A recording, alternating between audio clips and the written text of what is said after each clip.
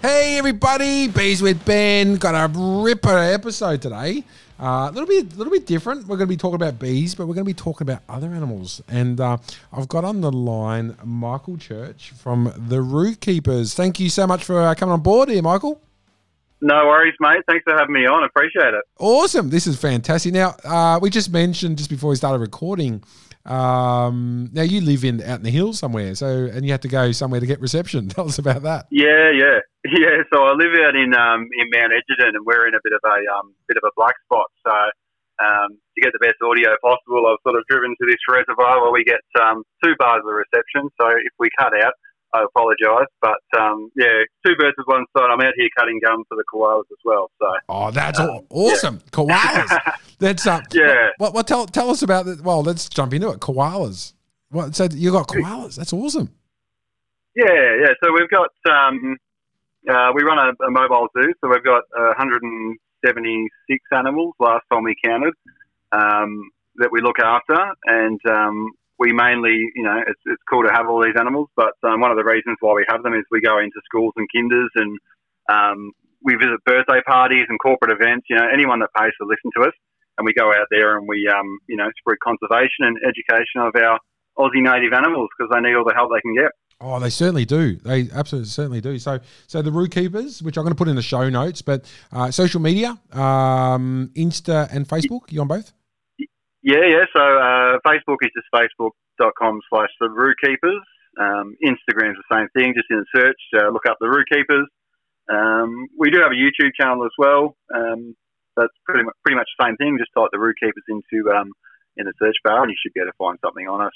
Oh, that's awesome. Now, obviously, we're going to talk about bees shortly, but when you've jumped in and said koalas, first off the bat, that's just like Mayfair straight away. You know what I mean? You're just yeah. So koalas. So that's obviously with the educational type components. That's fantastic. Going to schools and various obviously fates, birthday parties, that type of thing. So obviously koalas, are they the highlight? They are the highlight when I bring them. We try and restrict their use a little bit because I sort of feel sorry for them in the same sense, sort of, dragging them around to schools and things like that when they should be sleeping for, 18 hours a day. So we're only governed to use them, I think it's 3 days a week. Oh, okay. But we don't use them that much. I mean, if they request it, we'll do it. If they're doing a certain topic on it, we'll bring them in. But it's not an everyday thing. So one of the programs we run is a climate change incursion, which is one we launched just before COVID. And it's a really cool one to do. We bring a koala in, we bring some endangered frogs, endangered squirrel gliders, some marine life, and we really sort of blend everything together to get a really good message across about climate change and how it's affecting, all the animals. So, yeah, and I think bees would be a cool one to bring in there as well, but I think an observation hive and then all these other wild animals might be a bit difficult. So, yeah. It's so cool, Michael. Absolutely awesome. And then was it 176 animals? Is that the number you said? Yeah, something like that. Yeah, so it goes up and down. But, roughly about 176. So a lot of that is their breeding stock. So we breed with those and then use their young to, take around to schools just to make them nice and friendly and get them conditioned to, being around kids is quite scary. I'm still not used to it after, 10 years now we've been operating. Kids still scare the daylights out of me. But, just trying to get the animals used to it. So we get them young and hand raise them and they don't really know any different, which is good. Yeah, it's awesome. And so with the time frame is absolutely astronomical. Like I used to, people don't know, I don't think I've ever mentioned this on one of my podcasts, but I was used to breed a lot of various snakes and reptiles and colubrids and leopards and a few different Amazon things. days. Yes, certainly back in the days. The pet shop and doing all that and doing the bees on the side. But it was the amount of work that you do. Obviously people are seeing, say, various animals there. You go to a school or something, the work behind, looking after, as you said, you just got to get gum leaves for the koalas. Now they only eat 2 different types as far as I know. Is that right? Not so much, yeah. My koalas will eat anything I give them. Yep. A lot of people say they eat, 2 or 3 different types here in Victoria. We know there's, anywhere from 600 to 800 species of eucalypt, depending on who you ask. but we say they eat roughly about 30 of them.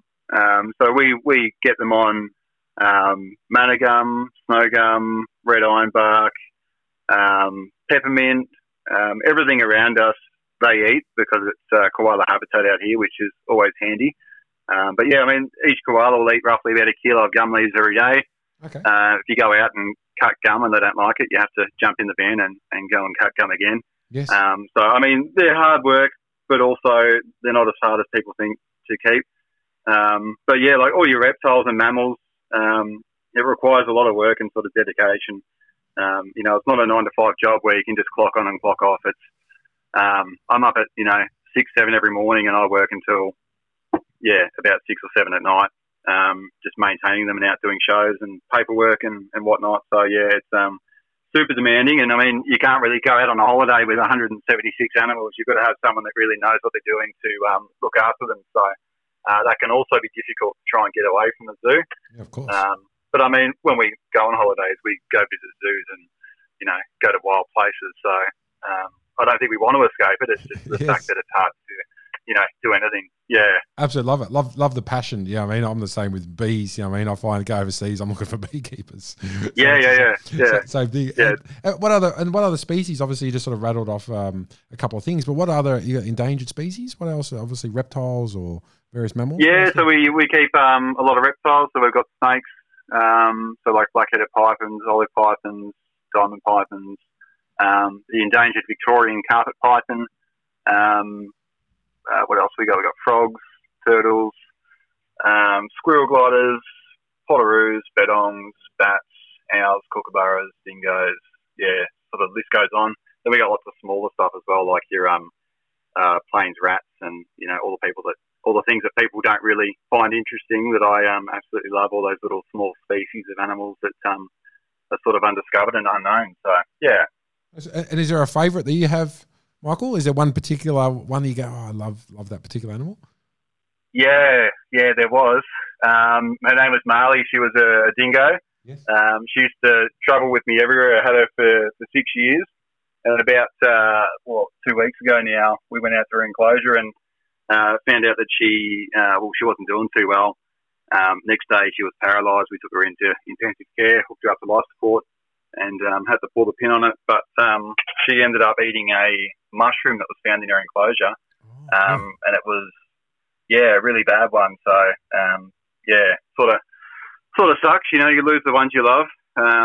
It's been a sort of tough 2 weeks to filter it and realise that she's not going to come back and we're not going to get those cuddles anymore. But that's one of the parts of the job that people don't see is you lose animals and when someone loses a pet, they're down for a few weeks. We've got 176 animals that are dear to us, and it's always a tough day at work. But I mean, at the same time, it can be really rewarding, bringing animals in and raising animals and breeding animals that no one else has. So Marley the dingo was one of my favourites, and dingoes are still super passionate to me. I think when I first got into them, I just thought it's just another dog.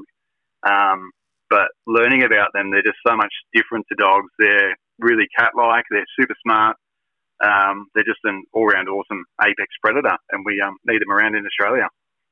Yeah, interesting. And sorry to hear about Marley. That's No, that's all right. It's life. I mean, we are now, bringing that into our shows and educating people on the dangers of mushrooms in your backyard and what to do if you see them. And we've got a little children's book in the works that we're going to, self-publish and just push out and, give it to shows and things like that so they can be aware and not make the same mistake that we did. So, I mean, there's sad to it, but at the same time, her death isn't going in vain. We've definitely learned a lot from it, and hopefully we can teach more people too. Yeah, of course, because you wouldn't think, just to have a mushroom, you might see it or might not see whatever, but you just don't think that could be something as simple as that. Yeah. No, I had no idea. Like, we thought she was bitten by a snake. They found toxins in her system, and I was like, oh, it's not snake weather. Like, it wouldn't have been a snake, but that's what we sort of sat on for a while. And then we went and searched the enclosure and, found 30 mushrooms, tiny mushrooms, popping up in there. And, they can smell like fish and attract animals over to actually eat them. And that's, what happens. So, you wouldn't think it, and not many people know about it. And, you know, when we go out and do shows and I tell people, it's only been 2 weeks, but, you know, people are shocked to hear that, you know, and I get so many comments on, oh, we've got those in our backyard, or, you know, even people saying that their dogs have done the same thing and eaten mushrooms and passed away. So, yeah, it is a pretty common, especially around this time of year when they're all popping up, perfect weather for them. It's a pretty common occurrence. Yeah, it is, isn't it? Yeah. Geez, I would never have thought mushrooms like to do something like that. But it's I suppose there's that positive coming out of a negative that you can sort of tell people and you know, I mean, educate, you know, schools. Yeah, that's it. Yeah. So her memory will always live on as an ambassador. You know, she was a great ambassador to dingoes. She was one of my main show dingoes, and I mean, like everywhere we went, she was the number one animal. Everyone fell in love with her, and yeah, like just the response when we publicly announced it, we couldn't sort of hide it and, you know, just blow it under the cover sort of thing. We had to, you know, let people know. And yeah, we had that was one of the biggest posts we've ever had on our Facebook. I think like 800 likes or something like that, and hundreds of comments. So yeah. Yeah, so sad. So on a positive note, what's making me all sad and depressed? Yeah. Sorry. No, that's right. No, as you're saying, it's you know, where there's life, there's death, and it's kind of when I've had this years ago, I had a Bernese Mountain Dog I had to get put down, and absolutely killed me. I couldn't work for a few days. I was a mess. Absolute mess. But, as you're saying, they're like a part of the family. It's So for sure. Yeah. Especially like you know you have them in your house and raise them up and whatnot. And I mean I've got a young family as well, so we got 3 young girls, and they took it really well, which is funny. You know, like they're just like, oh, you know, why are you sad, Dad? Just go up the back and see her. Like, you know, she's not gone. She's just in heaven or whatever. And, you know, one of the girls one night, I was like, oh, Marley might be here sitting on your bed. You never know. And she's like, oh, yeah, that's right. She can dig. Maybe she's digging underground. You know, like just the things that kids say. It's hilarious. So it's their perception. Yeah, exactly. Exactly. And I'm speaking of funny. Is any what's your funniest story? You know, of doing something? Because I've got one which I'll tell you in a sec. But is a funny story? You know, you've been doing wildlife demonstrations, or you've been cleaning something. What's a funny story? Oh, there's plenty of funny stories. I think, you know, like one of the worst things that always happens at shows is, you know, we work with a lot of younger kids that are, you know, 6, 7 years old, and they're the perfect height to, you know, ask you a question. So when they go to ask you a question, they'll tap you, and they tap you in the wrong place, and you end up on the ground for 5 minutes in pain. But yeah, and it's just the stuff they say as well. Like we were doing a marine program, and we were talking about, you know, jellyfish, and one of the kids was like, "Oh, my dad saw a jellyfish on the beach, and he touched its testicles." Just stuff like that, you know. Like he didn't mean to say it; he meant to say tentacles. But you know, just yeah, kids make you laugh. Oh, that's so true. Yeah. That's funny. That's funny. I'm going to tell you my quick story. This is go for it. So, as you know, I was sort of involved with animals, and this is another lifetime ago. But I had a demonstration license too, and I was doing some work with Neighbours, Channel 10 in Nunawading. Anyway, I was and I was the rat wrangler, and I had to train this rat. And it was this barbecue scene, and where they had this rat in this barbecue. So I had this baby rat from a young one. I spent like 2 months training this little rat. It was the cutest thing as my pet. Anyway, it come time for the big day. It's going to spend a couple of hours in the studio with this you know, in this rat and this barbecue, and it jumps out. And anyway, unbeknownst to me, like this rat was all great, but I didn't train it enough, and it was the barbecue was a little bit greasy, and it sort of the rat, I don't know, the smells and lights and everything, it bit me. Right, this rat was friendly. I had my kids, you know, which at the start, 5 years of age and young, and this rat bit me, and I'll never forget. I absolutely bled like a stuck pig, and I was just like, there was all the commotion because there's blood everywhere, and it's all this commotion. Yeah. So I was kind of this rat, but anyway, that's I gave that rat away. Never a dull day working with animals. Oh, so true, Michael. That is so true. You should try that with bees, mate. Train some bees up to come out of a barbecue. Exactly. Now, speaking about bees, now people are going to be like, this is a bee podcast, Ben, and I absolutely love what you do. But you do something really cool. So you're doing incursions where you take some bees and talk about bees. and so forth? Yeah. So, well, about 4 or 5 years ago now, we've been running our programs, and I got interested in bees through the Flow Hive because I watched the documentary and I went, oh, that's cool. And then learnt about it, and I sort of preferred the traditional method of beekeeping. So that's what we started with. And I just started with one hive and told the old man about it. And, you know, he was jealous because he always wanted to keep bees too. So he ended up jumping on the train and getting a few hives as well. And we always used to go back and forth and say, my bees are better, my honey's better. Yep. Rah, rah, rah. Bit of, fatherly banter. And then from there we just, we were already doing incursions and just naturally, got an observation hive and started taking bees into schools. And it was really interesting because, for starters, I knew nothing about bees. I was quite a rookie. And secondly, I had no idea how to engage kids for an hour talking about bees. And I remember the first show I did, I was like, my God, how am I going to, do this show and keep these kids engaged for a full hour? But I found it super easy because bees are such an interesting insect. They just, you can talk about them for hours and go through everything with them. So, it's really cool to get them out. It's one of our most popular shows in the springtime now. And as you might know, a lot of beekeepers are quite old. I mean, you're not old, Ben, but it is an older sport, I guess. It is. That's true. We go to a beekeeping meeting. We used to, me and the old man, and I was the only one without grey hair there. But they're all absolutely awesome people. Like, I love the bee community, but there's just a bit of a missing link there. I know you get out there and do a bit of education yourself, and there's another couple of companies out there, but we've been working with kids for 5 years before we started this up. We sort of knew how to engage a group and talk to them and saw that opening to go out there and do bee incursions. So, we started that up, and, it's one of my favourite shows now, except for when I forget to lock the observation hive the night before. It's always good fun. Yes, yeah, that's awesome. Once again, I'm going to put this in the show notes. People, interested. Like schools. It's something so important. Educating that generation. The importance of bees. It's just not. Yeah. Obviously, people will think honey, but it's more than that. It's this. The pollination. I think they're worth $6 billion. Yeah, for sure. Exactly. Yeah. You go into Melbourne and you ask kids, where does your food come from, and most of them give you, the supermarket as an answer. They've got no idea about, pollination and how important not only bees are, but, other pollinators too. And without them, how poor our diet would probably be. So, it's really cool just to get out there and spread awareness and, some of the things that bees are facing, especially overseas, compared to our bees here in Australia, and how lucky we are for the time being to have such a, I wouldn't say disease-free, but more disease-free than most other countries. We're really lucky, I guess.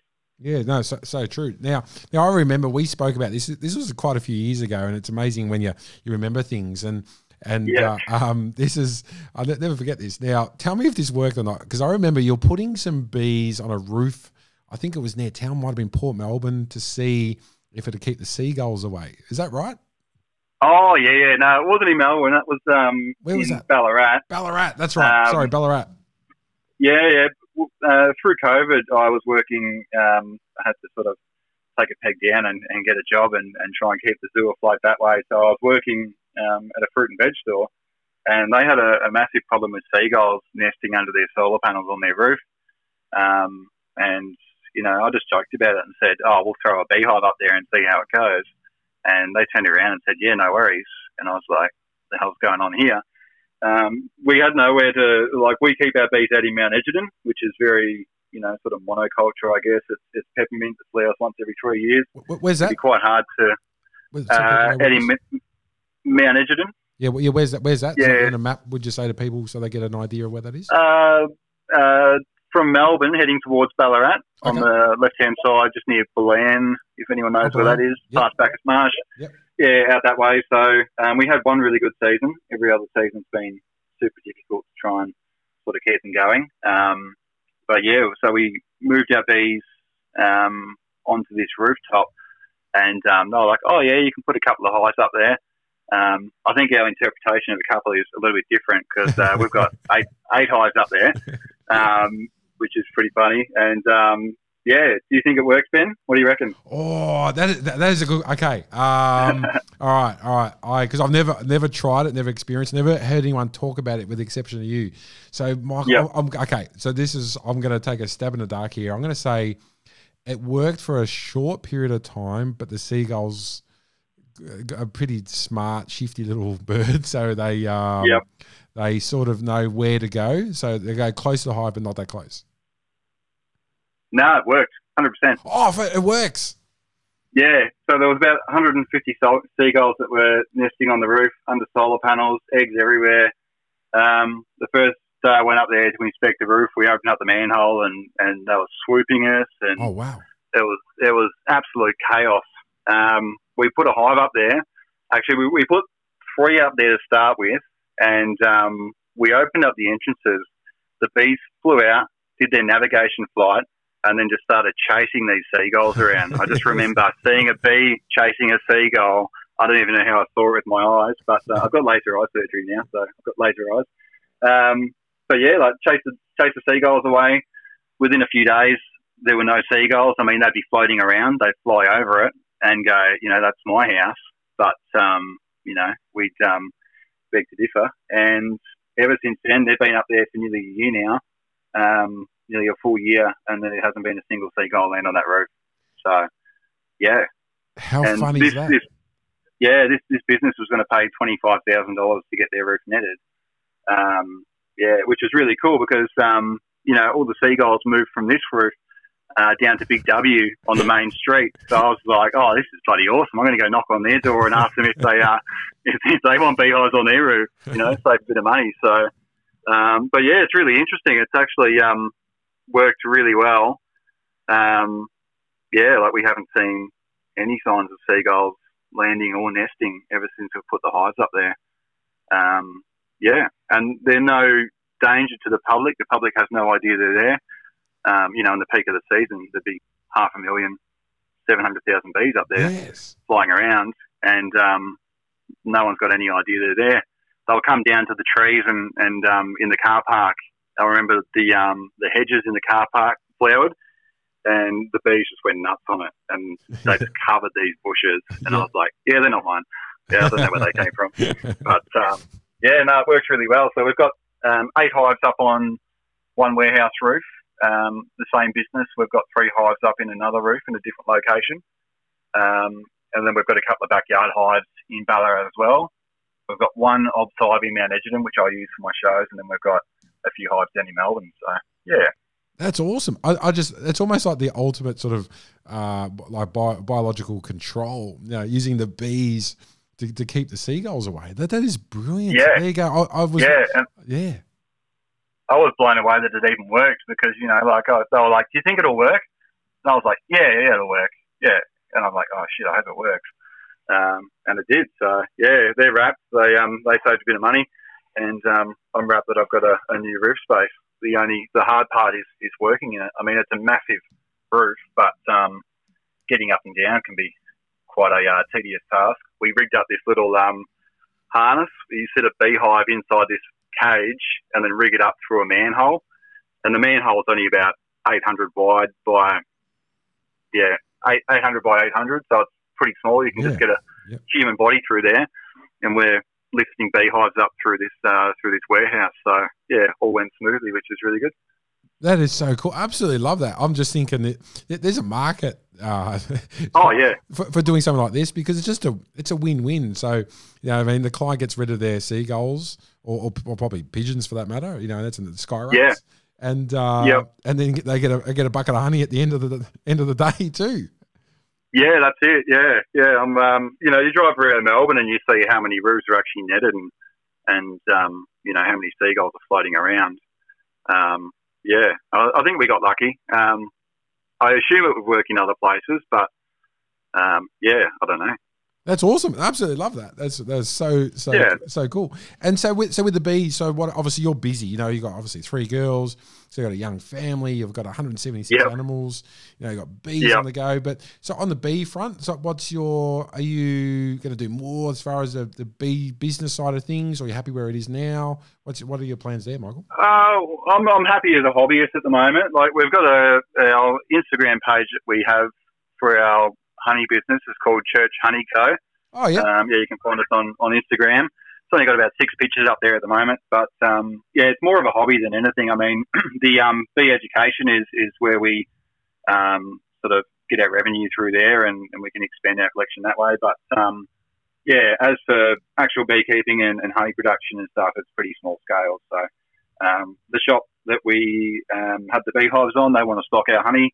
So I mean, you know, everything that we get from there will go downstairs and be sold on the shelves, which is really cool as well.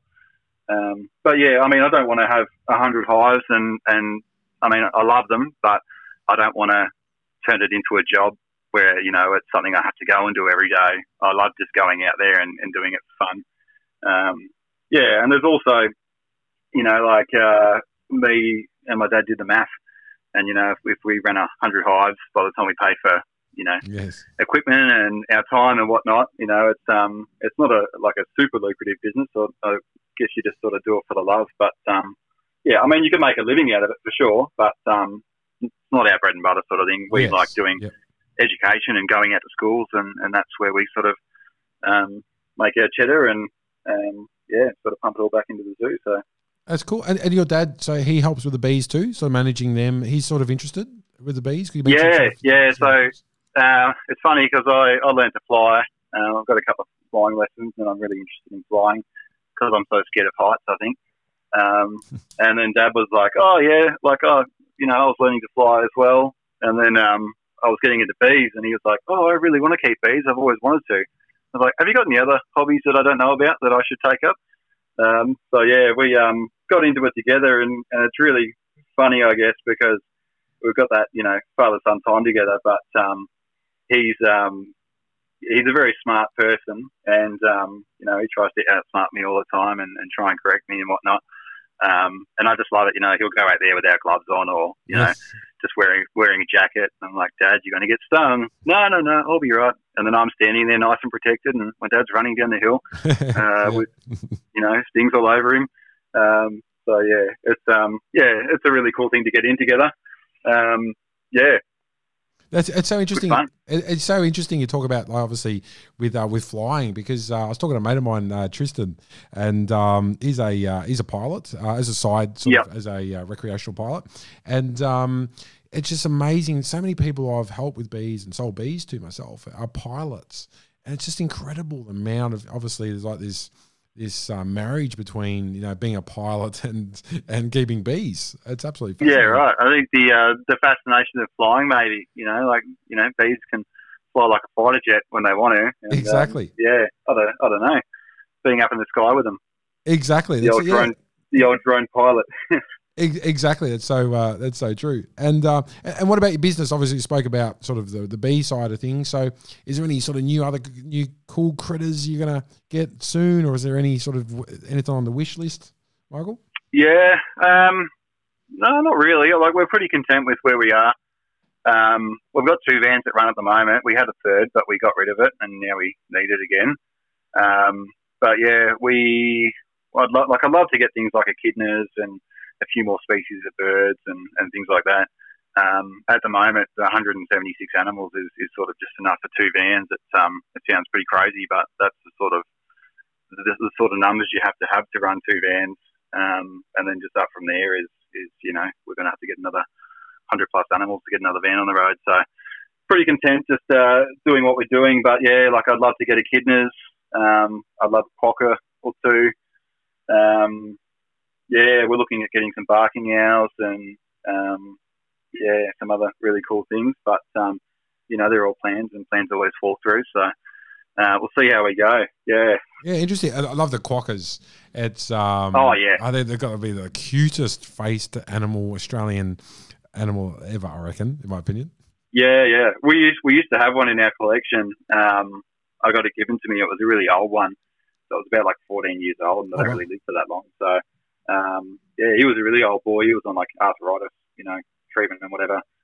He just sort of came to our zoo to live out his life, and he was cute as, but every time he went into his enclosure, he'd just grab your ankles and try and bite you. Okay, It's a bit of a feisty cocky, like I'm like, oh, I should be trying to take selfies with you, but you're trying to kill me. So, but yeah, like Rottnest Island's really cool for that. People go over there and see the quokkas and get selfies with them, and it's good to get people out to nature as well. So. Yeah, totally agree. And just want to say, keep up your amazing work, Michael. And I really appreciate your time, because the educational of letting people know the importance of obviously bees, but Australian fauna, is absolutely amazing. So I just want to say, keep up that great work. And I'll put anyone looking for a show or any information, or as I said, I'll put your details in the show notes. So absolutely awesome. And I'll let you drive home. How far is the drive home to get? It's only about 10 minutes. So I'll usually come out this way to cut gum because no one's out here. So okay. A bit of roadside gum and whatnot. But we have got a couple of properties that we go on as well that has about 600 acres of plantation blue gum. Not a bad drive home.